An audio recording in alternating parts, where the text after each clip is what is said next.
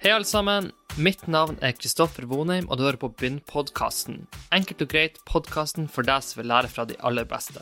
La oss komme i gang. Snorre Stinesen en prisvinnende arkitekt med spektakulære hus og hytter som blir vist frem i de mest polerte magasinene. Snorre får stadig nye forespørsler fra Norge og hele verden, og prisene og utmerkelsene på hans arbeid begynner å bli så mange at det er vanskelig å holde oversikt. I denne episoden diskuterer vi grunnen til at Snorre ble heltidsarkitekt ganske sent i livet sitt, hvorfor han tror at hans verk får så mye global oppmerksomhet og anerkjennelse, og hans beste råd til de som vil leve av sin egen kreativitet og skaperkraft. Da starter vi episoden. Alle uttalelser av Kristoffer Vonheim eller gjestene i denne podcasten er kun deres meninger og reflekterer derfor ikke meningene til Begynn. Informasjonen som gis i podcasten er kun ment som inspirasjon til videre utvikling, og er ikke ment til å gjøre en spesiell investering eller følge en spesiell strategi. Denne podcasten har kun som formål å være til informasjon. Begynn er ikke ansvarlig for hvordan informasjonen i podcasten benyttes eller tolkes. Ok alle sammen, velkommen tilbake. Superglad for å ha Snorre med i podcasten. Takk for at du tar deg tida til å være med. Fantastisk hyggelig å være med. Takk. Du har sikkert sett en film som heter Forrest Gump. Hvis du hadde suttet på den benken og skulle fortelle litt om livet ditt til noen som spurte om livet ditt, hvor du ville ha begynt i livet, hva var de første historiene du ville fortalt hvis du skulle sitte på en benk i 2 timer og prate om livet ditt?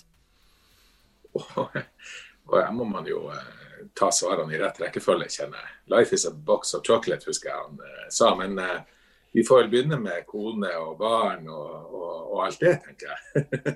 Ja, begynn gjerne da. Ja, det er jo derfor jeg bor i Tromsø fremdeles. Det er jo å treffe kjærligheten i livet når man egentlig hadde tenkt seg langt ut i verden, og finne ut at da var det bare å komme seg hjem igjen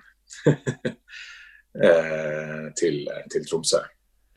Hvor er det livet ditt da? Hvordan år er det da? Ja, da er jeg akkurat ferdig å studere og har min første jobb i Oslo, så på et arkitektkontor der. Og har egentlig lagt foran meg, tror jeg, en liten plan for hvordan jeg skal fra Oslo og videre ut i verden. Men så ble det ikke. Men derifra så da er vi jo, etter at man er ferdig med både oppvekst og til en viss grad i hvert fall, og studering i det aller meste. Så på et sånt crossroad som alle kommer til minst en eller flere ganger i livet, tenker jeg. Men du er jo på en måte ekstremt kjent nå for arkitekten og så videre, men når vi pratet litt i går, så har du jo hatt et yrkesliv som er veldig spennende å streife litt innom. Kan du bare fortelle litt om den siden av karrieren før på en måte arkitekten kom inn og du ble kjent for det?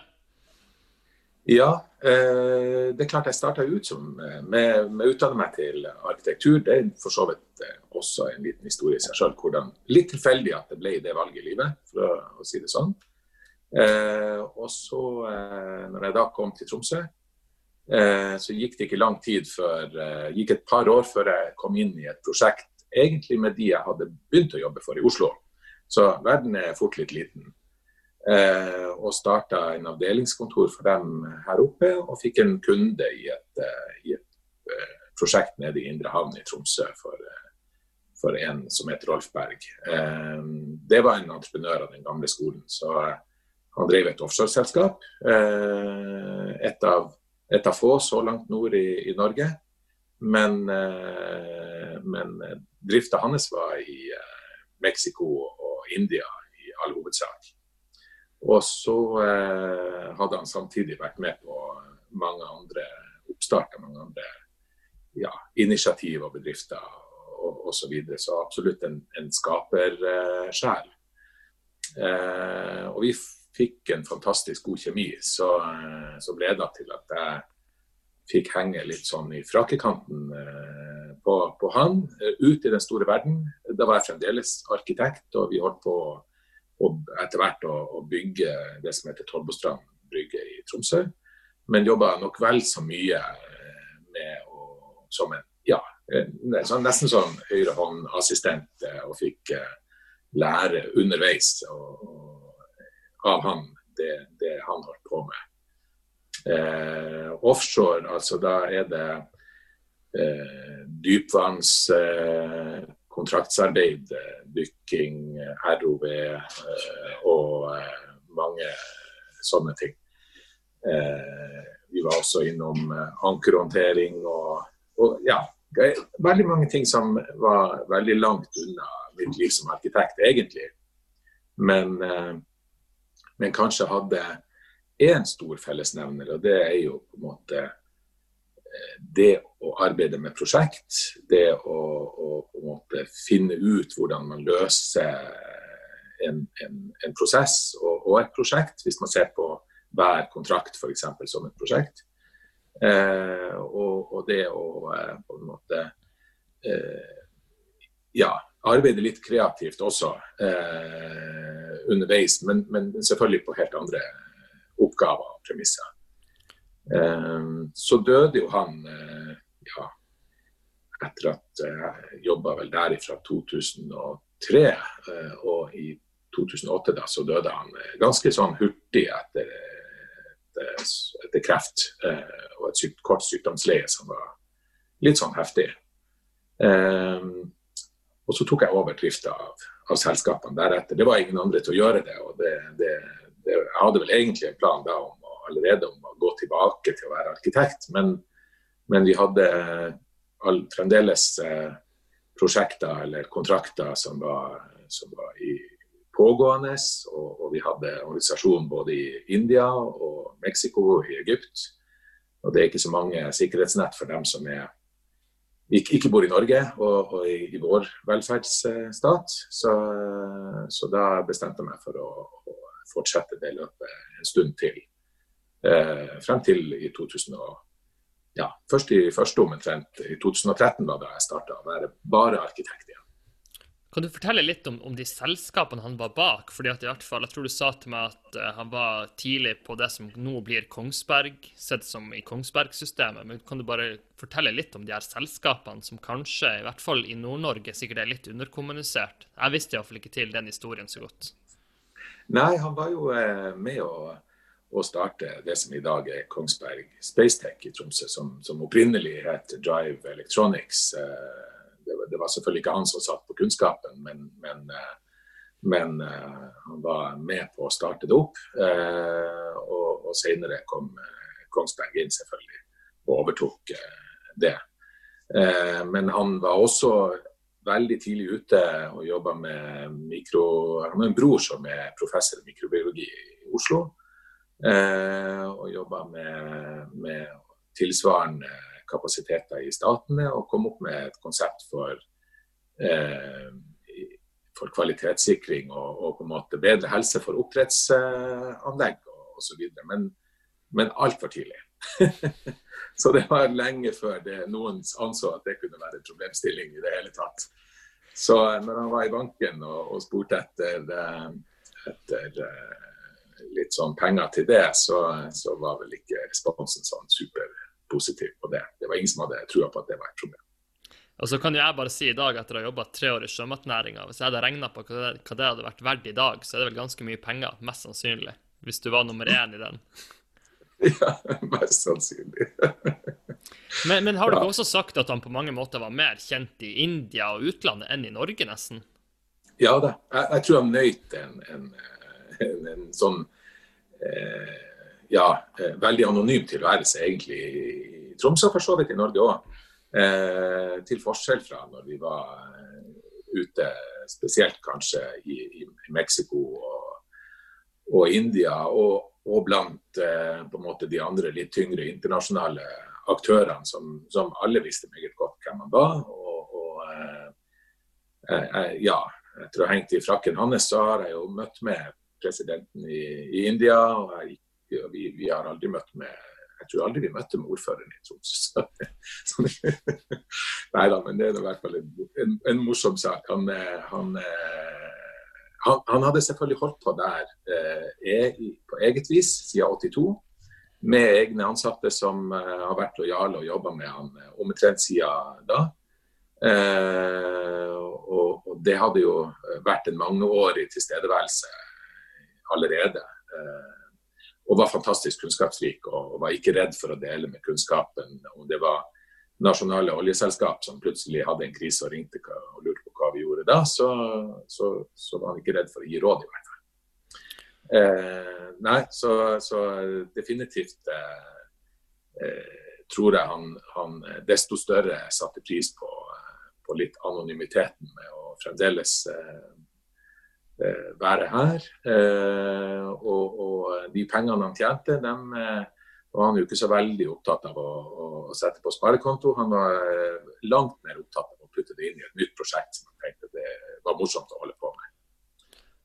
Jeg vet ikke om du har tenkt det samme, men det virker som at veldig mange vi har pratet med i denne podcasten som ekstremt dyktige på et fagfelt, enten om det private equity, kanskje arkitektur og så videre, så virker det som at de fleste veldig sånn generalister og veldig bred i kunnskapen sin, og kan ofte løse et problemstilling med å hente inspirasjon fra noe helt annet.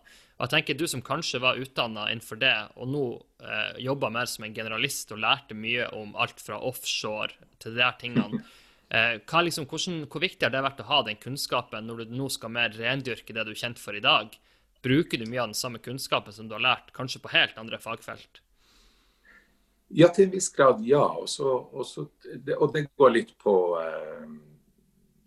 jeg har kanskje fått noen perspektiv på hva som virkelig er kritiske situasjoner og ikke. Det er lett å la seg liksom og miste litt fokus på at man tror at ting det blir for mye støy. Så det å lære seg å liksom rydde unna litt av sånt. Og så selvfølgelig er jo rett lett en reise innenfor kontraktsrett og veldig mange ting som man som nok er mye glede av å kunne litt om i dag også, og også se litt sånn fallgruven i det og sånt.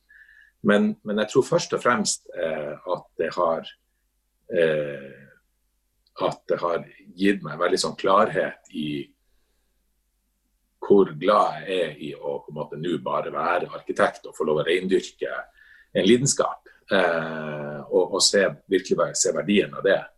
Mens jeg kanskje tidligere leita litt etter, er det dette jeg egentlig skal gjøre i livet? Er det på en måte dette som er min vei å gå? Så har jeg fått veldig tydelig bekreftelse på at dette er et privilegium å få lov å gå holde på med det jeg gjør nå. Ikke sikkert jeg gjør det for alltid allikevel, men der jeg er nå, så kjennes det veldig sånn ut. For det er et sitat jeg har lest om det, som er litt inne på det du sier nå, og det her er jo en evne som veldig få har. Jeg vet ikke om det var en bestevenn som sa at du kan ha 50 baller i lufta, helt ustresset og lage tapas på kvelden. Og det er kanskje litt som du sier, kanskje du har da lært deg å vite hva som er kritisk og ikke. For det å ikke svare på telefonen en kveld eller å ha en mail på egentlig en liten problemstilling kan jo virke stor for noen hvis ikke de har perspektiv på hva de gjør. Ja da, og så er jeg jo glad i å lage mat da. Så det er jo selvfølgelig en prioritet. Ja, men snakk litt om den klarheten da. Hvis noen sier at du kan ha 50 baller i lufta helt ustresset, det er jo ikke veldig mange som har den egenskapen egentlig, hvis man tenker over det. Nei, det er det kanskje ikke. Nå har vi også på en måte privat opplevd alvorlig sykdom og den type ting. Så vi har jo fått noen prøvelser i livet som igjen egentlig bare underbygger litt av det samme, at man må se, man må lære seg å på en måte ta tak i de gode stundene og sette pris på det som går bra, og det man på en måte, de gode stundene i livet, for å si det sånn. Og så må man selvfølgelig klare å ha litt sånn sortere ting litt på hvor viktig ting er. Det er jo ikke det at man vil jo gjerne klare å nå over absolutt alt og gjøre det best mulig. Men det kan jo være at man er nødt til å gjøre noen prioriteringer av og til, og så opplever man jo kanskje at det går helt fint, og man kan ta tak i den ballen igjen rundt neste hjørne likevel. Men det er klart, jeg tror det viktigste man gjør er bare å prøve å holde holde hodet kaldt. Det hjelper jo ikke veldig mye å løfte armene over hodet og løpe i sirkel. Fordi de neste sitatene jeg bare kom over, det var jo det at du ble sett på som veldig snill og empatisk, men også har et sånn konkurranseinstinkt. Og det er alltid sånn, med alt annet i livet, så er jo en styrke kan jo også være den største svakheten i livet ditt. Så hvis du er ekstremt konkurransedyktig, så betyr det kanskje at du aldri kan spille monopol på hytta uten å velte hele bordet. Så hvordan... For det er sånn, du jobber jo på anbud, og vi skal prate mer om selskapet ditt etter hvert, men det er jo sånn at hvis man kun er snill i business og aldri kall det grådig, så kommer man jo sjelden noen vei heller. Så hvordan har du tatt din personlighet inn i selskapet ditt, og liksom at det skal representere som du at ikke du skal spille en rolle, enten for å vinne en kontrakt eller å ta mest mulig betalt? Hvordan har du tatt personligheten din fram i businessverden? Ja, jeg kan starte et litt annet sted, for det er akkurat det der monopolet. Min bedre halvdel er jo et levende eksempel på at det konkurranseinstinktet er jo kanskje litt, det er jo til stede. Så nå skal vi aldri spille en type spill igjen, har vi funnet ut der forrige helg. Men i alle fall så, ja, jeg tror et svar på det at jeg kanskje har blitt litt eldre og har fått opplevd såpass mye i løpet av det livet at jeg også har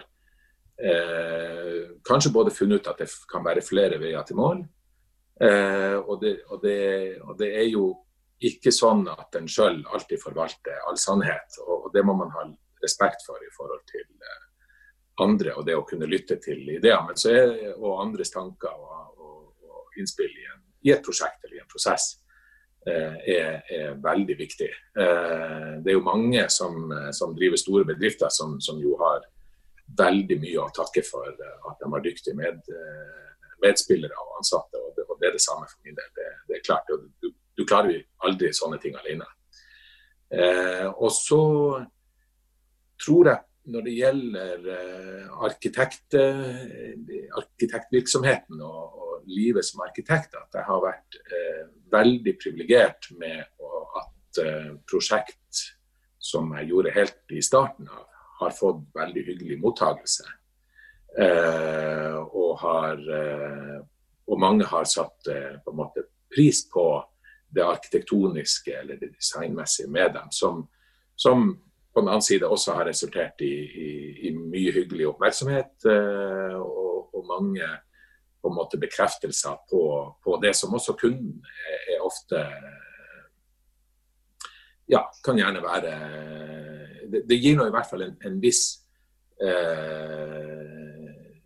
anledning til å ikke løfte stemmen like høyt for å bli hørt, for å si det sånn. Og det er lett, da er det kanskje også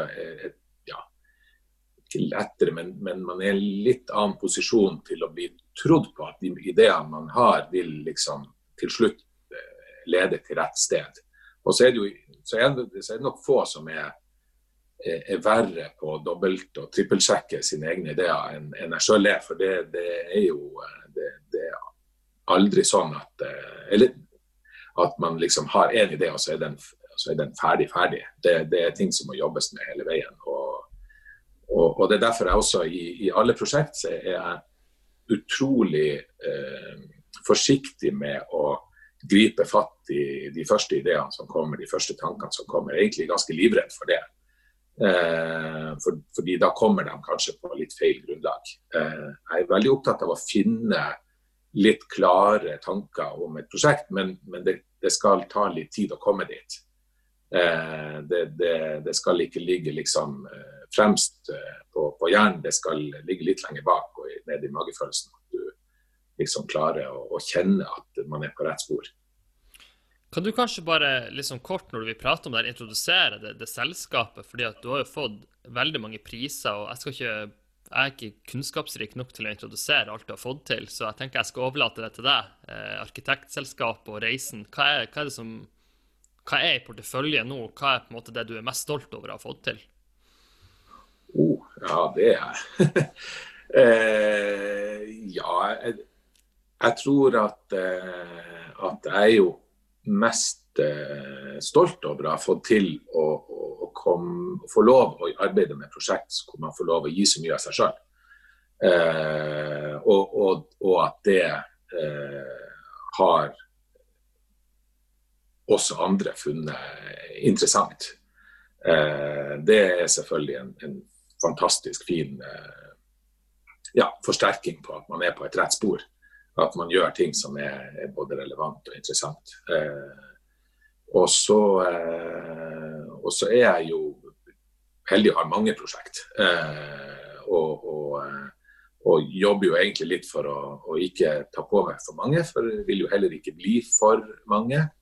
Veldig glad I å få lov å holde på med det jeg gjør til daglig, nemlig det å få lov å gå I dybden på prosjektene og virkelig leve med dem hele veien, heller enn å administrere andre.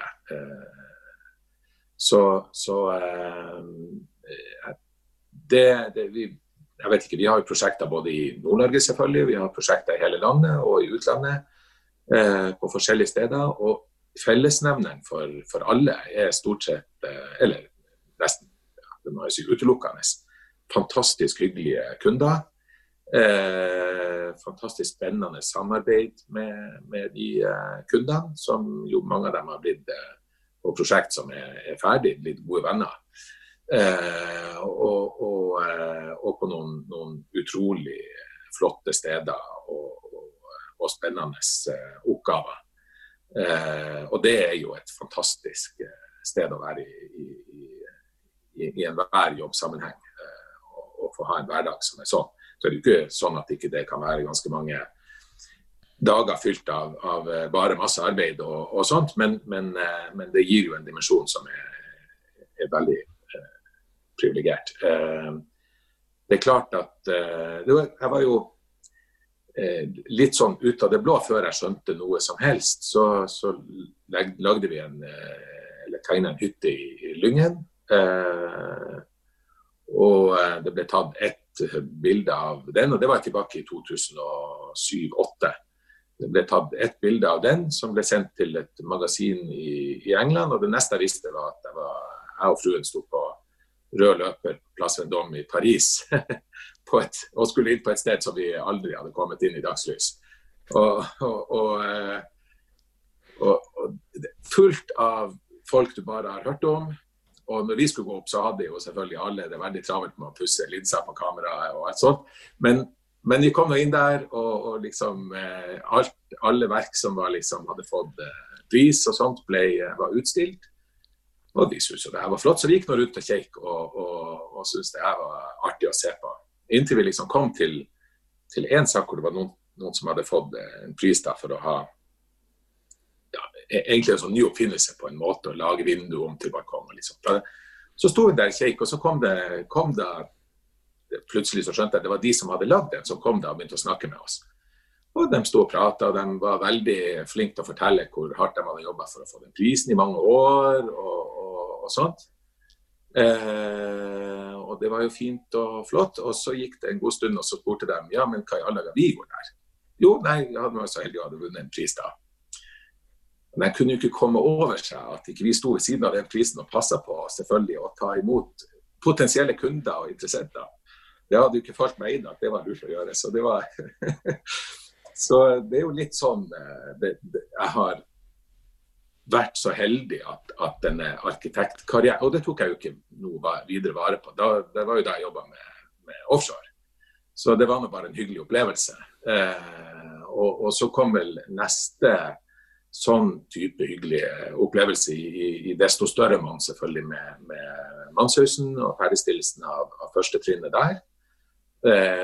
Og etter hvert egentlig alle de prosjektene vi har vært med på gjennomført altså vært med på en måte hvor vi har vært med hele veien har jo fått veldig mye hyggelig respons og artikler og det men jeg har jo til gode å enda gjøre noe annet enn å liksom sende for Manshusen nå var det samme, da sendte jeg et bilde til samme magasinet, for da visste jeg jo om at det gikk an. Og etter det så svarte jeg bare på henvendelser, og fant ut etter hvert at det var lurt å lage en folder som inneholdt de bildene som jeg kanskje hadde lyst til å sende ut, så jeg slapp å lete gjennom det her hver eneste gang. skrive ned noen ord som handler litt om å presentere prosjekter, litt sånt. Så det var litt sånn catching up og finne ut hvordan man gjør det her.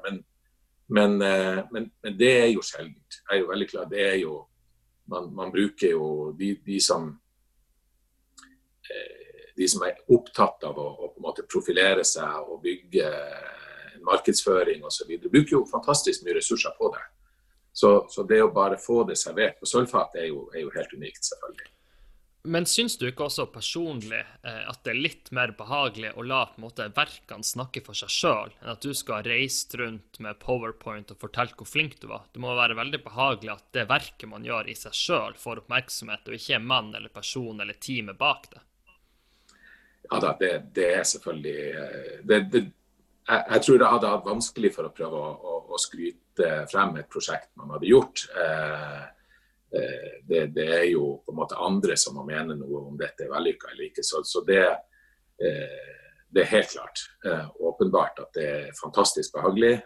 Og det kanskje den eneste måten som hadde fungert på meg i så fall. Og det klart at men det lager jo etter hvert en ganske sånn etter hvert som det har vært flere prosjekt som har på en måte svart på samme måte, så blir det jo etter hvert et lite forventningspress, merker jeg.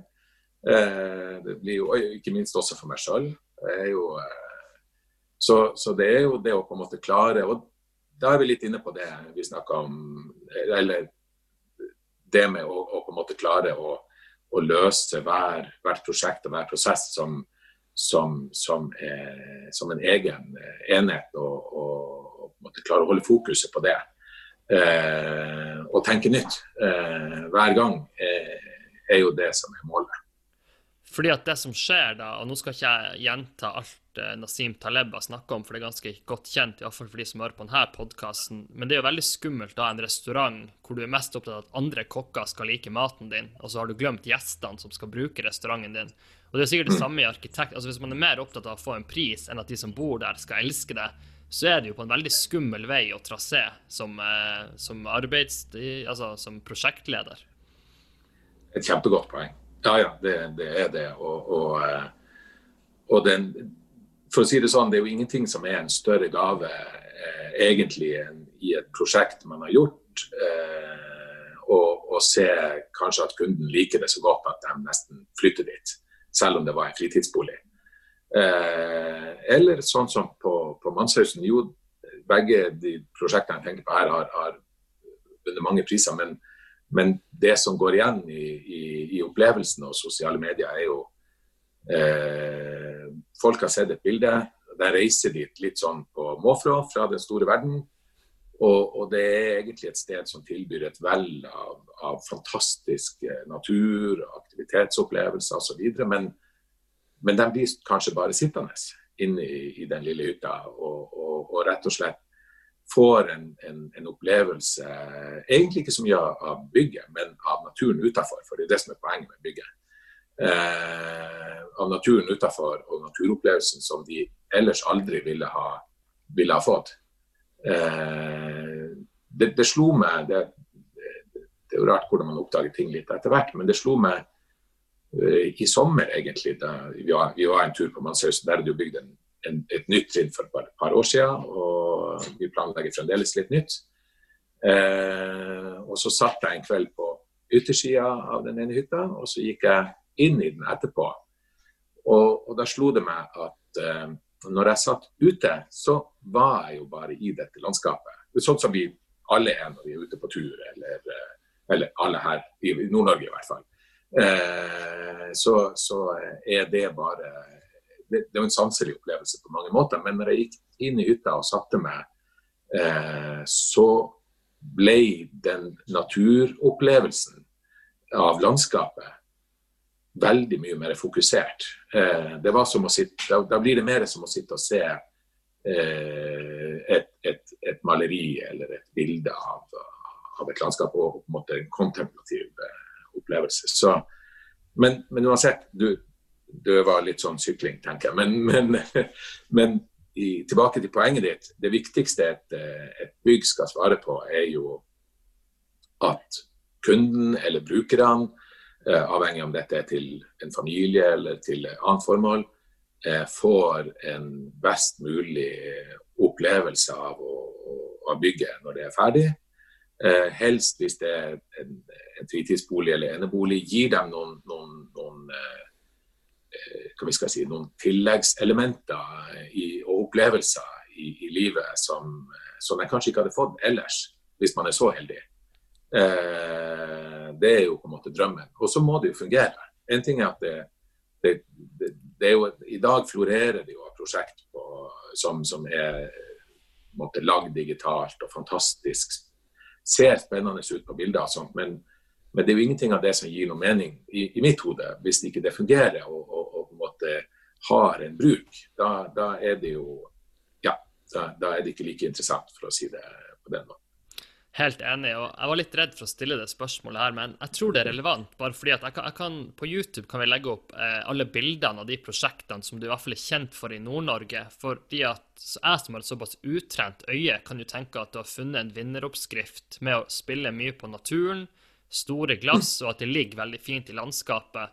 Men da forenkler jeg jo noe kolossalt, og så det sikkert en balanse mellom det å være trygg på at man har funnet en oppskrift man liker å spille på naturen, men så det jo kompleksiteten å få det ut i et verk. Men for et utrent øye som ser på kanskje 10 tegninger, kan godt vise bilder av det på YouTube. Jeg vil ikke si at det ligner, men man kan jo se at det samme person som på en måte har skapt det, eller samme team. Hvis du kan bare gi et lite innblikk i hva jeg prøver å forklare, og kanskje rette meg der jeg har feil, men jeg tenkte bare det var interessant å ta en liten diskusjon rundt det også. Ja, jeg tror at jeg lenge har trodd at hvert prosjekt egentlig helt annerledes. Og så har jeg kanskje oppdaget etter hvert at jeg har nok en strek med, eller det klart at både jeg og oss som team gir jo egentlig av oss selv i hvert prosjekt, og vi nå dem vi Så det blir jo en personlighet ved det som ikke til å unngå, tenker jeg. Og det kanskje når jeg liksom har fått reflektert litt over det, så i løpet av de senere år, så tenker jeg kanskje det også helt ok. Men samtidig så jo, for meg det vel kanskje ikke en oppskrift, men det handler jo veldig mye om en respekt.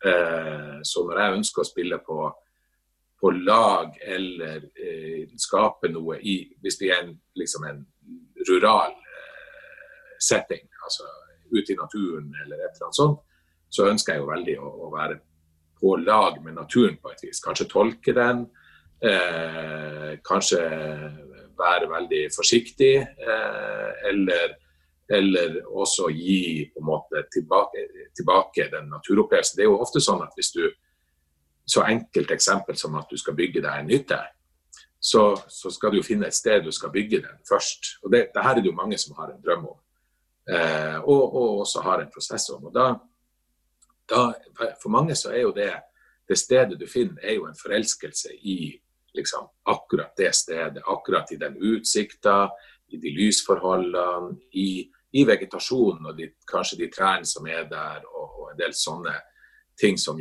måtte grunn for at du valgte at her har jeg lyst til å tilbringe egentlig den beste tida, eller mye av den beste tida jeg har med familie og venner og så videre. Og det å på en måte klare å ta vare på det gjennom et prosjekt, tenker jeg, en oppgave i en sånn setting. Og så det klart at der det passer, så liker jeg å invitere naturen inn og utsikter og sånt gjennom store glassflater og kanskje bruke glass på i alle fall en annen måte enn tradisjonelt, hvor det kanskje handler mer om å beskytte seg eller i en tidligere på en måte teknologisk fase også bare holde varme i et hus før du skulle ut og arbeide, ikke sant? Det var et helt annet liv for noen år, ikke så veldig mange år tilbake. Men det, på den annen side, hvis man sånn som i en by, og vi ser mange eksempler på det her i Tromsø, hvor dette med store glassflater etter mitt skjønn blir brukt helt misforstått. For det har på en måte blitt en trend, og det har blitt en formel på at ting skal se kanskje moderne og nytt ut, så bruker man store glassflater uten å tenke så mye på men hva gjør det med innsynet, og hvordan gjør det med det skal jo være behagelig å oppholde seg i et hus. Er det lenger, eller føler man seg på utstilling? Og det er jo også mange tekniske krav vi må forholde oss til, og det er klart at når vi skal tegne noe etter et teknisk krav som forteller at vi må ha en stor glassvegg på soverommet ut mot en svalgang hvor alle i blokka går forbi, så ender jo det bare opp med at noen henger foran en svær gardin foran det vinduet. Det gir ingen mening.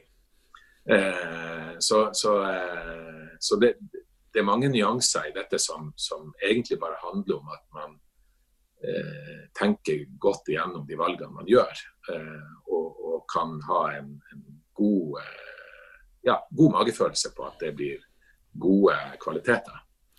Veldig godt poeng. Jeg var jo i høst og besøkte Henningsvær og det galleriet de har lagd der, som er utrolig spennende, Wenche Hoff og de. Og da lærte man litt om kunst da, så begynte jeg liksom å tenke litt over der, fordi at noen er jo kunstnere som polariserer litt med vilje, og det skal skape følelse av å være grotesk for noen, men kanskje magisk for andre, og kanskje for å karikere, så er det kanskje noen som ville ha elsket Bjarne Melgaard tidlig, og noen som ville ha tenkt at det her skal jeg aldri ha i huset mitt. Hvordan ser de vurderingene ut for deg? For du lager jo ting som veldig få kan jo komme til deg og si at det er de styggeste det jeg har sett, det er det du har laget. Og veldig mange vil kanskje tendere mot at det er utrolig fint. Men hvordan ser de avgjørelsene ut? Altså, har du noen ganger følt at du har safet litt, og skulle ønske at du tenkte at det her kommer kanskje 50% til å ikke like, og 50% kommer til å like det? Eller er alltid kunden i fokus, og det er på en måte kunden premisser som du legger til føringer på det du skisserer og lager?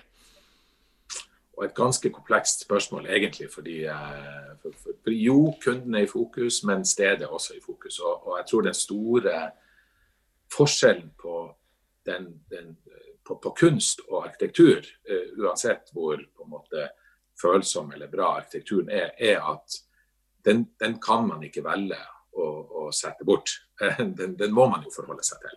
Så den er jo en veldig, en viktig del av et bylandskap, det blir et viktig del av et naturlandskap, og det er vel på en måte min innfallsvinkel har jo som regel vært å respektere på en måte naturomgivelser og sånt, og prøve å få til en dialog, men det er jo åpenbart tilfeller hvor du kan tenke deg å på en måte skape kontraster og på en måte også provosere frem et forhold til de omgivelsene, enten de er urbane eller rural. Og det er klart, så lenge man liksom er interessert i at det man gjør skal ha en videre betydning enn bare å være en ren sånn funksjonsoppfyllelse, holdt jeg på å si. Det er jo på en måte en diskusjon i arkitekturen. Det har det jo alltid vært om dette er bare en maskin for å bo i, eller om det skal være noe mer enn det. Men så lenge man har lyst til det, så er det klart, da risikerer man jo å utfordre noen ting som enten ikke ble så vellykket som man hadde håpet. Det skjer veldig mange ting i et lang prosess, og det kommer til slutt en snekker som skal velge om han har lyst til å bygge det sånn som du hadde trodd han skulle bygge det, eller om det blir litt annerledes. Men der det møtes er jo kanskje i gatekunst, hvis man tagger, eller jeg vet ikke om det er pøbelene heter, altså de der folkene, for de er vel i gråzonen av det du sier nå. De er vel i midten. Ja, det er helt sant. Og noen ganger kan jo det være utrolig kult og meningsfullt, ikke minst. Og andre ganger så er det klart at da vil jo arkitekten helst bare jeg vet ikke. Jeg slipper å forholde seg til sånt. Men det var ikke lenge siden jeg så en form for gatekunst hvor jeg tenkte, jøss, i et prosjekt, et riktig prosjekt, så hadde det vært interessant å vært et lerret for det. Men Men igjen, det jo da sånn at man risikerer jo å støte noen også. Det åpenbart det. Men det gjør man jo egentlig uansett. Jeg tenker det verre å ikke ønske å skape noe meningsfylt enn å bare lage noe. For du vil jo uansett, alle vil jo måtte forholde seg til det. Og jeg tenker det litt av den diskusjonen vi har i mange byer i Norge, også Tromsø. Det klart at det i en by for eksempel, det mange bygg og det mange deler med bygg og høyde, volum og alt dette som har en stor påvirkning på den totale opplevelsen. Og da det jo viktig at vi som arkitekter og andre som skal på en måte utforme dette og skape det, har et bevisst forhold til hva det vi gjør. Det kan være vellykket eller mindre vellykket, men så lenge man på en måte har en litt sånn rød tråd i hva man tenker eller hvor man vil, så jo det absolutt det som interessant, tenker jeg. Helt enig.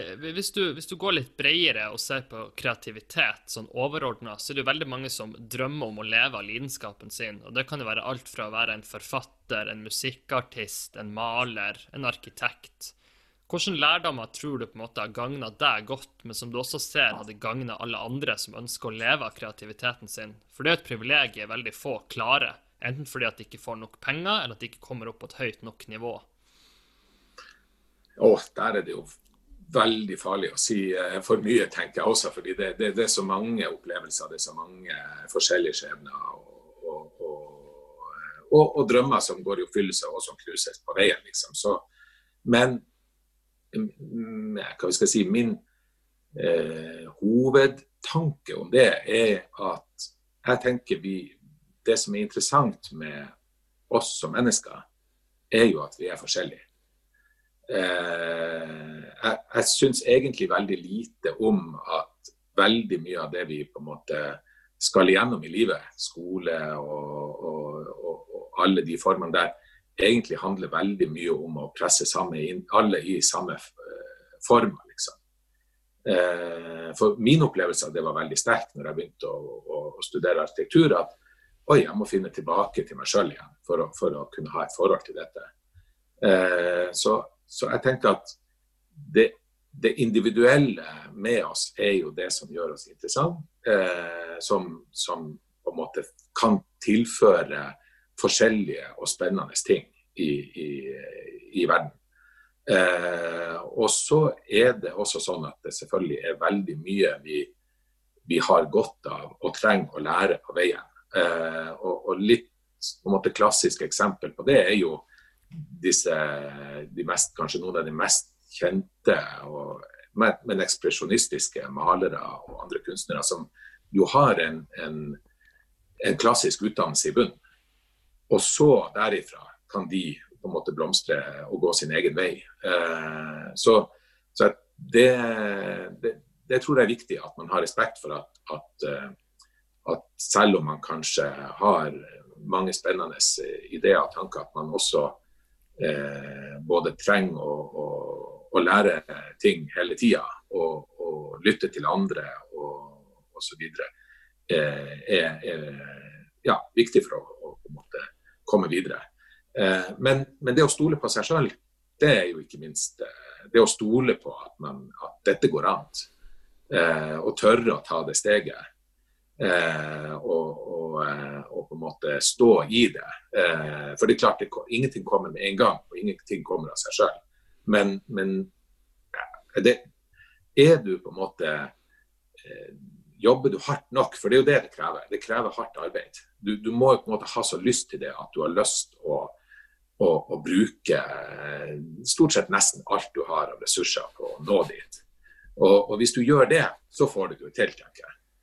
Men når du sier at man må jobbe hardt og nesten gi alt man har, det kommer jo også med noen konsekvenser, hvordan man også, hvis man skal jobbe så hardt for et mål. For det klart, skal du bli fotballproff eller en verdenskjent arkitekt, det jo ikke bare du som står i den køa og venter på den anerkjennelsen eller muligheten. Det jo et par andre rundt deg som også har akkurat samme ambisjon og drøm. Ja, det var det med det vinnerinstinktet, eller sånn konkurranseinstinktet. Jo, det klart. Men det jeg også tenker, bare for å understreke det du sier, fordi at jeg tror heller ikke på å gi noen en oppskrift. Hvis du gjør A, B, C, så får du det til svar, fordi at sannheten at alle skal jo gå sin egen vei, og det jo på en måte det du lærer på din egen vei som din styrke, og derfor det jo livsfarlig å tenke at hvis jeg gjør det som den her, hvis jeg kopierer han Snorre nå på et prosjekt, så blir jeg å få samme resultat. For det blir aldri å skje, for da prøver jeg å kopiere noen ikke jeg kan kopiere. Men kanskje en lettere ting å angripe det spørsmålet på hvordan har det formet deg som far, og på en måte hva bruker du å si til barna dine hvis de ønsker å dyrke sin kreativitet? For at du vil ikke putte dem i en form, som jeg skjønte, og kanskje at de skal lære selv hva de ønsker å gjøre. Ja, det har jeg jo ikke fasiten på enda, men jeg kan jo håpe at vi gjør noe som rett. Jeg tror vi har vært veldig opptatt av jeg vet jo vi har vært veldig opptatt av å gi dem rom til å være seg selv. Og så det selvfølgelig, alle har godt av å ha noen rammer i livet, som man på en måte, både i forhold til trygghet og i forhold til forutsigbarhet og en del sånne ting. Det tror jeg viktig. Men bortsett fra det, så tror jeg det handler mest om positiv forsterkning på at men du må på en måte først finne ut noe du har lyst til å holde på med. Det ikke sikkert du finner det svaret med en gang, eller på rett sti med en gang. Det at jeg begynte å studere arkitektur var jo en stor tilfeldighet som måtte få en bekreftelse etter hvert, og det var jo først, kan det bli 15 år etter at jeg var ferdig å studere, at jeg fant ut at men det jo faktisk det her jeg har lyst til å gjøre.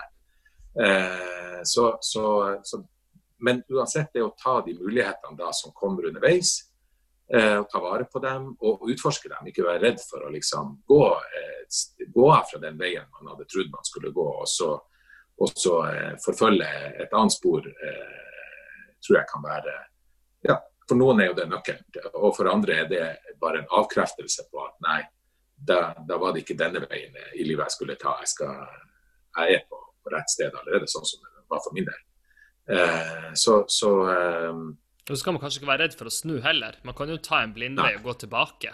Ja, absolutt. Og man tenker jo kanskje veldig ofte at man har dårlig tid på å komme seg på en vei, men det jo sånn at hver dag skal være en god opplevelse hvis man får til det, så langt man kan. Og da det mange dager man kan jobbe for å komme dit. Helt enig. Bare siste spørsmål. Hvis du spoler litt frem, enten om du vil spole 3 eller 5 år frem i tid, hva det du mest spent på personlig, profesjonelt? Hva på en måte prosjekt eller ideer du har lyst til å få ut på den tiden? Fordi at hvis du har en idé i hodet ditt, så det vel ikke realistisk å se den ideen ferdig før kanskje mellom 3 og 5 år. Nei, det sant. Og samtidig så der starter vi akkurat nå på et veldig spennende prosjekt sammen med noen fantastisk hyggelige og spennende folk. Så det blir jo å være viktig for meg de neste årene å få det til å virkelig bli så bra som vi alle håper, og meningsfylt. Det et konkret prosjekt, men i litt sånn videre forstand så jeg har jo ikke noen større plan enn at jeg har lyst til å gjøre det jeg gjør. Og så lenge jeg liksom får anledning til det og får nye utfordringer på det, så jo jeg egentlig så fornøyd jeg bare kan bli på en måte det profesjonelle. For litt av poenget at hvis du aldri fornøyd og jakter det neste, så jo det et litt slitsomt liv i utgangspunktet, hvis det alltid noe du kunne gjort bedre. Så det jo ikke så veldig artig det heller. Neida, når det sagt, så det klart at det finnes jo alltids rom for å gjøre selv hvert enkelt prosjekt og alle prosjekt bedre, så det jo hele tiden en målsetning. Men jo da, du må på en måte klare å balansere det med å holde hodet over vann. Ja. Bra avslutning. Snorre, tusen takk for at du tok deg tida til å være med. Det var utrolig spennende. Ja, veldig hyggelig. Flotte spørsmål. Takk. Hei alle sammen. Kristoffer her igjen. Jeg håper du likte episoden og lærte noe nytt. Hvis du har tid og lyst, hjelper det oss stort hvis du legger igjen en positiv omtale av podcasten, og at du deler den med venner og nettverk. Vil du ha kontakt med meg, den enkleste måten å gjøre det på gjennom Twitter @chrisvonheim. Nok en gang, tusen takk for at du lyttet på, og jeg håper vi ses igjen i neste episode.